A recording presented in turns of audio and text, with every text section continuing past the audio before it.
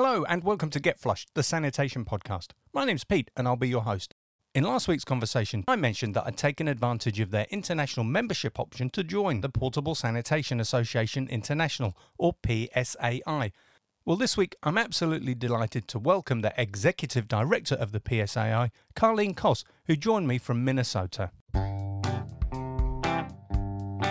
Thank you for joining me. I really appreciate you taking the time.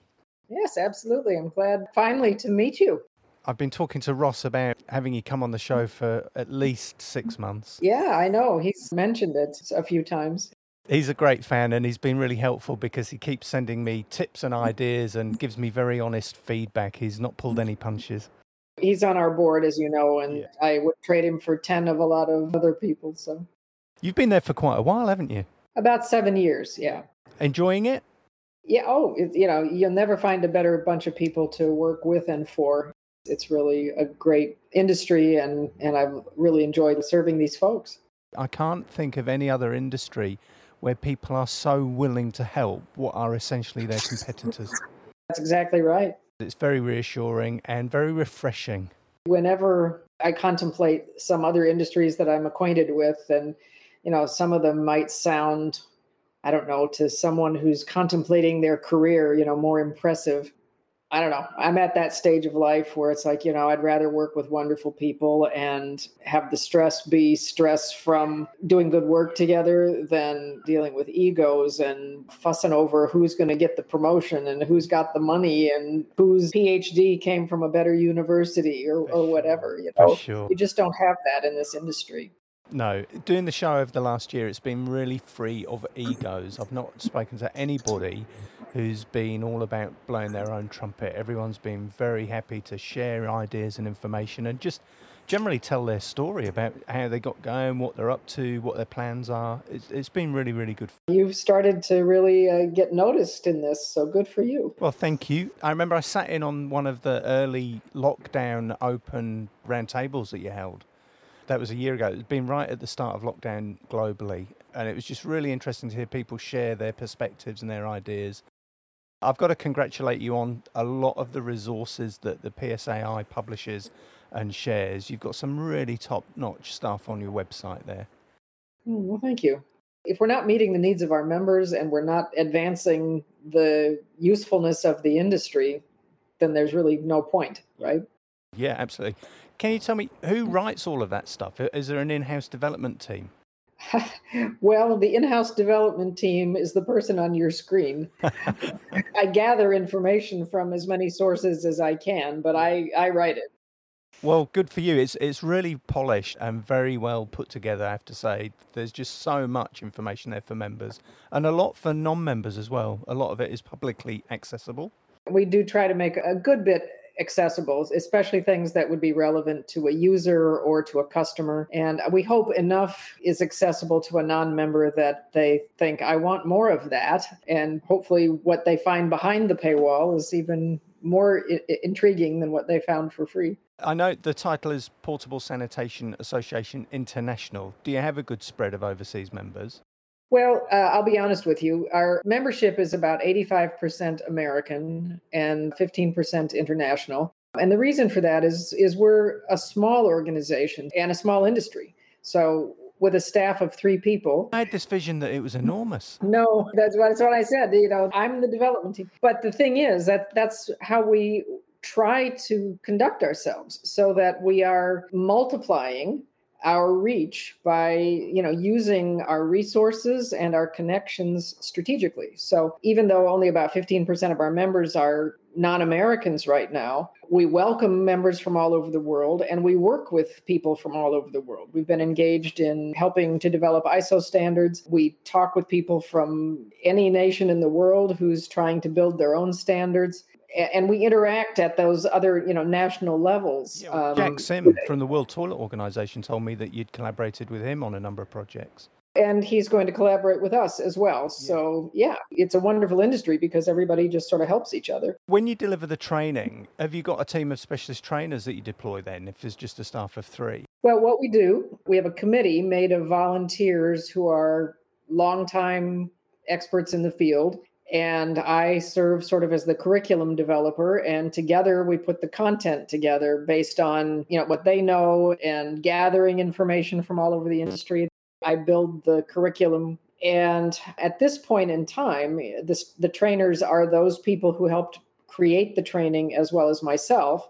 But we are going to be launching a Train the Trainer course at the end of this year. And so people who are willing to go through a Train the Trainer curriculum, pay the fees, and maintain their skills will be able to train on our behalf going forward. That's really interesting to hear. I've been involved in quite a lot of training, and it's an endless game because things change so much. There's always something new that you have to, a new piece of legislation or a new set of standards that you have to comply with. My experience is that training's the area where restroom operators lack. That's the one area I'd really like to see improved. The training for drivers. It's too easy to put the driver in the cab, send them out on a run and leave them to it. The PSAI developed some training as far back as 1992. But to your point, things are changing all the time. And so when I arrived about 7 years ago, I don't want to say we started over, but we definitely started back at the beginning and rebuilt those courses. And now we have a process by which those courses are updated on a routine basis. In the past year, we updated our special events course and our job sites course because COVID was a game changer. And we're currently in the process of updating our American National Standards related to portable sanitation. When that is done, then we'll go back and update our basic service technician courses in light of the new standards. Who would have predicted, Colleen, the impact of COVID? It's just been surreal. Well, it has been, but as far as who would have predicted, I wouldn't have predicted COVID, but as far back as 2015, we had a committee already called our Education Initiative, and that group really was hungry to, change the reputation of portable sanitation globally. And I said, well, there are ways that we can do that and ways that we can be ready for something out of our control that happens. I'm a great fan of Malcolm Gladwell's book, The Tipping Point. Everybody on the committee read the book, and we built a strategy aimed at evolving the reputation of our industry from a hated necessary evil to what we now are working toward, which is that we want to be viewed as a respected alternative. And that strategy, we knew would take probably a couple of decades unless there was a tipping point, unless there was something out of our control that gave us this massive boost. We had been talking about that for 5 years before COVID happened. And when it happened, we all said, this is it. This is the tipping point. The response seems to have been very well researched and very measured and designed to keep operators up to date on recent developments. Yes. And what that means is sometimes what we're talking about is the best information we have up to that date. And a month later, there's new information, and then we correct ourselves.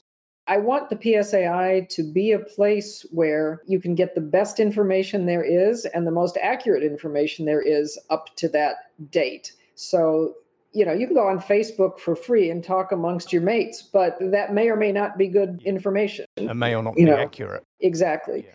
And so we're striving to be accurate at least up to any given day that it's published. And I've got to congratulate you on the way that the association has adopted technology. I mean, you've been at the forefront of using Zooms and online platforms to share and bring people together. And that struck me that you were actually really well prepared for that. Well, it's nice of you to say that. I mean, I think necessity is the mother of invention. And fortunately, I had some skills that we could use, but also, people were very willing. They didn't want to be cut off from one another for a year at a time, so they jumped in. Are you still working from home, or have you been able to go back into the office? At the moment, we are mostly still working remotely. Each of our 3 staff members will spend about 1 day a week in the office at the moment. And when things return to whatever the new normal is going to be, we will most likely be in the office, each of us a couple of days a week. So the office will be covered. But people have gotten used to working at home and without the commute and the smaller carbon footprint.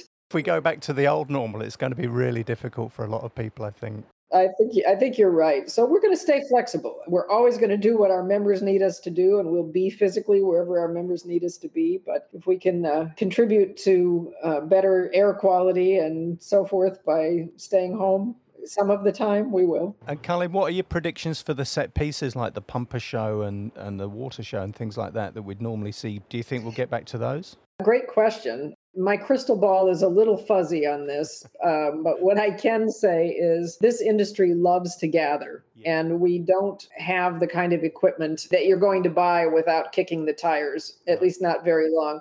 So I expect this year, 2021, events that are held will probably be smaller just because of the COVID aftermath and because people will be a little cautious. But give it a year or two, and there will always, I think, be in this industry an appetite for gathering and for putting your hands on big equipment and meeting with people. I hope so.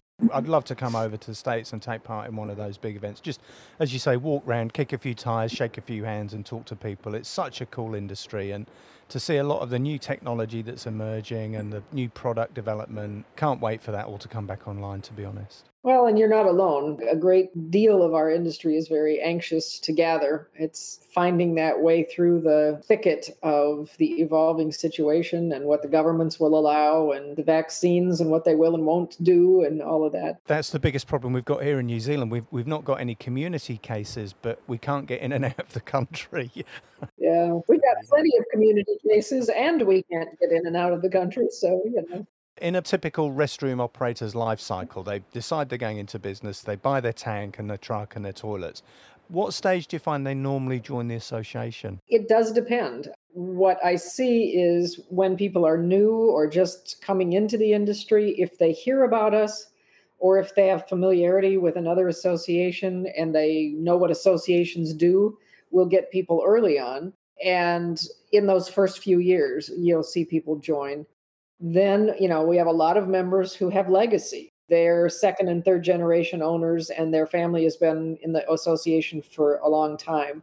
The folks that are challenging and that I would love to do better with are companies that have been established for a while. They believe they're doing well, and they're sort of like, I don't need an association. I'm doing fine without them. Why should I spend money? Especially, why should I spend money for friends? I don't need these people. I can do it myself.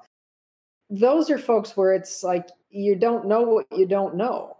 And if you'd give it a chance, you might find that the $400 or $500 you spend on membership would save you $10,000 because you wouldn't make some equipment purchase that would be ill-advised, or you will discover a new way to promote your services that gets you a new contract or whatever. But the folks who don't know what they don't know and don't believe they need an association are sort of the most challenging ones to bring in.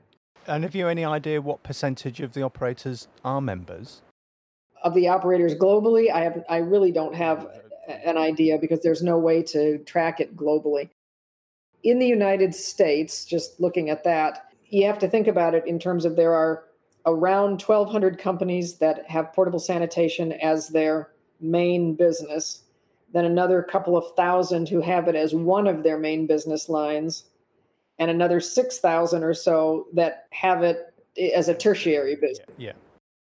Of those first two groups, we have about 430 company members, but they represent probably around 65% of the inventory on the ground. It just depends on how you count it. By toilets or trucks or drivers or companies. Yeah, I get that. Are you happy there or? Well, of course, I'll be happy when we have all 3,000 of them.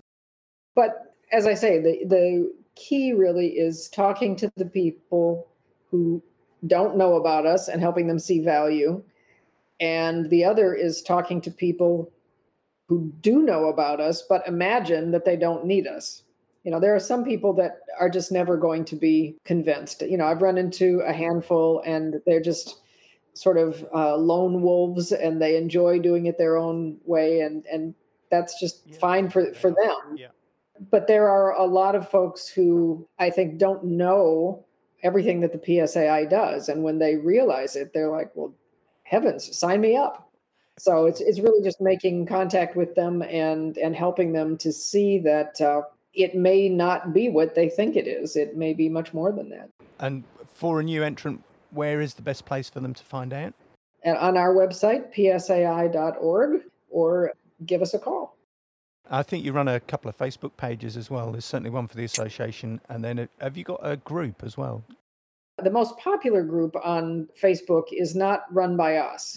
It's called Portable Toilet Network. And that is not run by us, but a lot of our members participate on it. We have a Facebook page, and then we also do have a group called Portable Toilet Professionals. The difference between the two groups really is that the one has nothing to do with us. And so there may be things on there sometimes that is wonderful information, and sometimes it's a little questionable. Whereas what you see on ours is going to be, we hope, the best information available. Yeah. Are you still holding that open forum, the roundtables? I know you went through a phase, you invited outsiders to join in. Yes, we still hold those. They're on our calendar, mostly bi-weekly. In other words, every other week. We occasionally skip a week. For example, when we are having, and this is a great segue you've given me, we are having an education conference that is free the week of April 13th. If you're a member, it's free for you and free for every member of your company all day, every day. If you are a non-member, you can choose one day to come all day for free. Again, you and anybody in your company to get a flavor of what we do. And so the week of April 13th, Tuesday, Wednesday, Thursday, there will be something for everybody. Come and go as you please.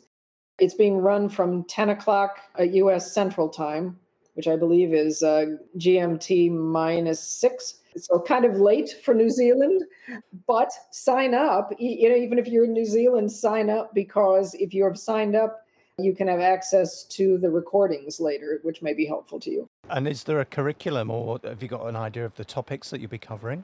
Absolutely. Those are on our website. Yeah. And each day is sort of aimed at a different set of information. The first day we're calling Industry Day, and that's focused more on general industry topics. And we have some of our famous roundtables involved there. The second day is really aimed at that driver and service staff group of people and the skills for them.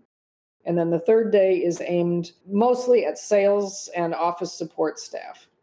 I mean, anybody can come any day. There's something for everybody, but we tried to sort of focus topics in bundles so that it would be easier for companies to plan who would attend when. You mentioned two aspects there that I've not really got into in last season or this season so far: sales and then the support staff. And I have to tip my hat to the support staff around the world who may listen in. Nothing happens on the ground without the people in the office coordinating the calls and routing the trucks and everything. It's a really important part of the industry. Absolutely. And sending the bills and dealing with the ruffled customer and all of that. And that's where those Facebook groups come in. Every day there seems to be a post about an interaction with a customer of one description or another. Well, and I don't think portable sanitation is unusual in that. I think if you work in fast food or you work in a department store or portable sanitation, we all do get some stories. We really do. In terms of cost for joining the association, have you got an indication for a new operator who's maybe just got the one truck and a couple of people helping out? So our very basic level of membership within the US and Canada is $495 a year. Outside of the US and Canada, it's $295 a year. Then there are packages that go up depending on what benefits you want. Our membership can be tailored to your needs once you get past that basic level. And I appreciated the opportunity to join as an international member. New Zealand's a long way from anywhere, but I know that you have got some members here. I've seen the logos on their trucks, and I know quite a lot of the other operators who are members with you already. We have some marvelous members from New Zealand who actually travel to the US at least annually, usually, to come to our events because they have found good people and good conversation, and we love them as well. In fact, we brought, I think, a group to New Zealand to visit them a few years ago. It's just a different world at the moment, and fingers crossed will start to come right. One of the issues that I mentioned in the email I'd like to talk about is the current climate around the market conditions. We've seen the Suez Canal be blocked this week, which will just compound freight delays, I'm sure. I know that Mike Adams from Polygon and John Babcock from Satellite spoke this week about the delays and the shortages in plastic resin. And it just seems, I've mentioned a couple of times, we seem to be heading into a perfect storm where you couldn't put together a more complicit set of circumstances than we're seeing at the moment. I'd like to just gauge your thoughts on that and the impact on the industry. I'm the sort of person that I'm always going to figure out how to make lemonade out of lemons. It's going to be a challenging time for sure with the production delays due to supply issues. But we've been dealing with similar things for the last year. You know, it was for a while, it was masks and it was we couldn't get hand sanitizer and so forth. So I don't in any way mean to minimize the inconvenience of all of that. But the silver lining is that our services and our products were often grossly underpriced prior to the pandemic. And between the pandemic reminding everyone of what their mothers and grandmothers taught them in the first place about hand washing and the importance of good sanitation, and now some of these issues which are going to increase costs, you cannot go without toilets and hand washing. You cannot go without sanitation. But the backhanded blessing of these shortages means that we have to raise our costs. There is no choice. And once those prices are elevated, it will be certainly important once things get back to whatever normal is going to be for the market to correct. But my hope is that people will see the wisdom in not overcorrecting and getting to where we've underpriced again. So I view it as an opportunity to correct our underpriced goods and services in the market. I'm really glad that you've mentioned that, because for a long time I thought it was me, that I was dealing with customers who constantly pushed and pushed and pushed to get the lowest possible price. And it never tallied for me that we were performing a really essential service, one that nobody else wanted to do. Yet in the eyes of the project managers and the site managers and the foremen and the forewomen who were running these projects, they were only interested in getting it as cheaply as they possibly could, and it didn't sit right. And I'm really pleased to see that maybe the levels are being corrected. And certainly in the event market, you can't run an event anymore without proper sanitation, and that's not going to come cheap, is it? No, but I think, again, here's where the PSAI strategy about evolving the image of our industry and COVID being a tipping point. One of the things that I talked about for years before this happened was the fact that in many cases, portable toilets were left on job sites or left at event sites, and they were not serviced for really long intervals. You know, what I would hear from operators is, well, the customer won't pay for that, so I'm not going to do it. And the customer had the impression that portable sanitation was a necessary but unpleasant evil that they didn't want to deal with. And so it was a vicious cycle in the wrong direction. With COVID and with the guidelines that we published as a result of what was being required around the world for essential industries and job sites and so forth, we have reinvented what that frequency of service should be. And at the beginning of the pandemic, everybody was afraid of the virus living on surfaces. So we managed to get customers to understand the importance of going into those units and wiping them down several times a day. Now, this is just common sense. You wouldn't go to any other department store or church or anywhere where people didn't wipe down a bathroom or a restroom several times a day if the public is using it. Yet portable toilets were often left for days or a week at a time. So what's happening now is that as people have seen that portable restrooms do not have to be unpleasant, that if we take care of them the same way that we take care of a fully plumbed toilet, it can be an exceptional experience. Yeah, it can. All of a sudden, now we're willing to pay for it because we start to see that it's not a commodity. It's a service that can be differentiated based on quality. Most of the states in Australia insist that you can only deploy flushing toilets. They've moved away from open tanks. And I don't know, is Mhm. that starting to be a thing in the States, or are open tanks still pretty common? Well, in a lot of the world, including the United States, open tanks are still common as far as regulations. I believe in parts of Canada, there are requirements for flushing units as well. But going back to what I was saying about the backhanded blessing of COVID, as people have learned more about our industry and more about what's available, things like trailers and flushing units are becoming more common because people are suddenly going, "Oh, I didn't realize this was even an option."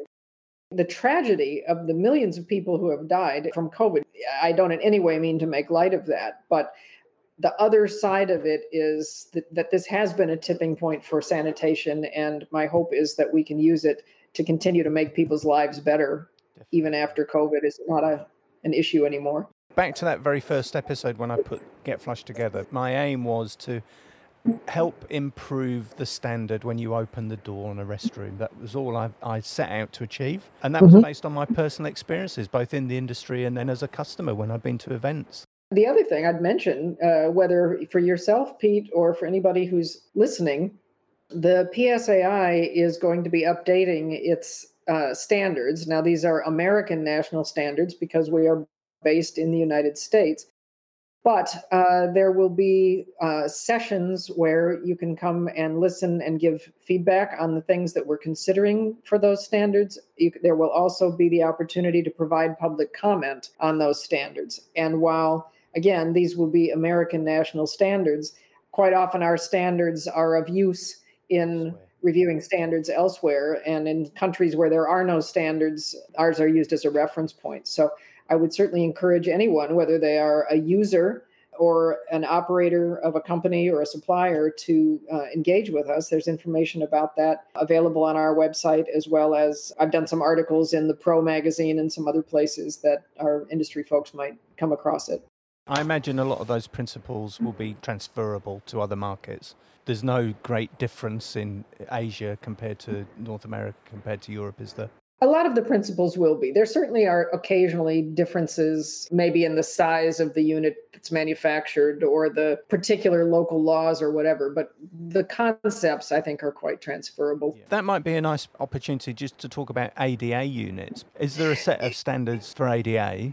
Well, the Americans with Disabilities Act is very specific about the standards for something to be classified as actually ADA compliant. One of the challenges in our industry has been that units that are actually ADA compliant are very large and bulky. And so operators asked the suppliers to create something that is today called an accessible unit, but is not ADA compliant. That's a challenge for us because sometimes operators don't even understand that their units are not ADA compliant, which is not going to meet the law's requirements. The other thing that is an issue is that the spirit of the Americans with Disabilities Act is that a person with disabilities should not have a different experience than a person who is able-bodied. And now that trailers are becoming more common, trailer manufacturers that I've talked with estimate between 80 and 90% of the trailers that are available are not ADA compliant. And we're going to get to a situation where people who have need of ADA compliant facilities are going to look at a large plastic unit and not see that as comparable to the air conditioned, pumped in music, granite countertops available in the trailer. So I look for that to be an issue as well. In fact, the PSAI is working on a guidance document on that should come out later in the summer. I'll be talking to Tony Volk from General Coach Canada in the next couple of weeks, so I'll ask him about what their plans are and what moves they've been able to make in making their trailers ADA compliant.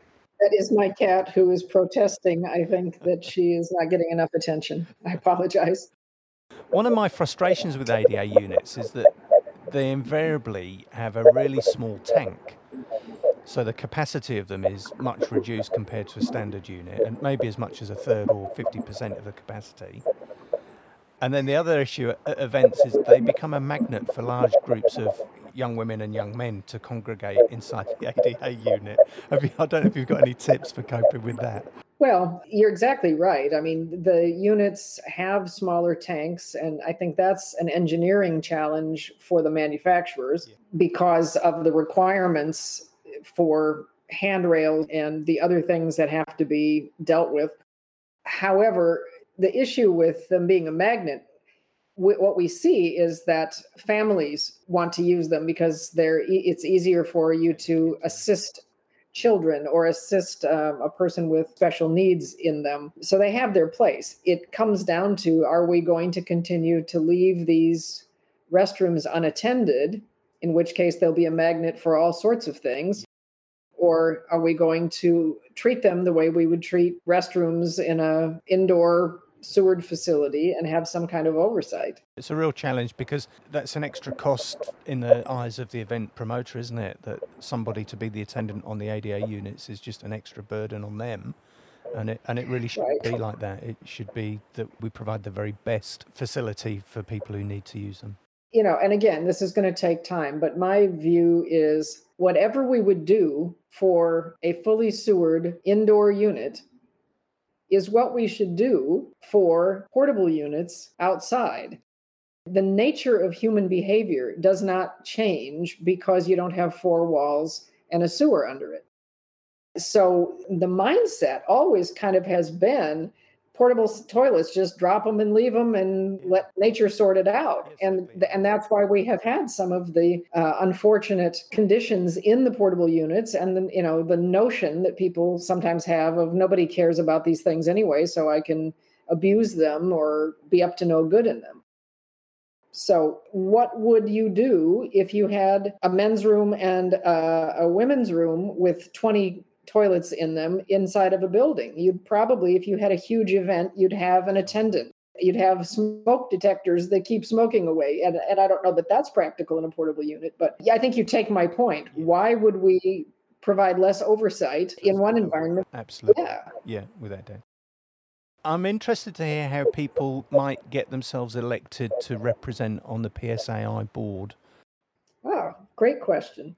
Well, first, people would need to become a member. And I believe the bylaws say that you have to have been a member for a full year. Then basically anyone can nominate another member or themselves to be on the board.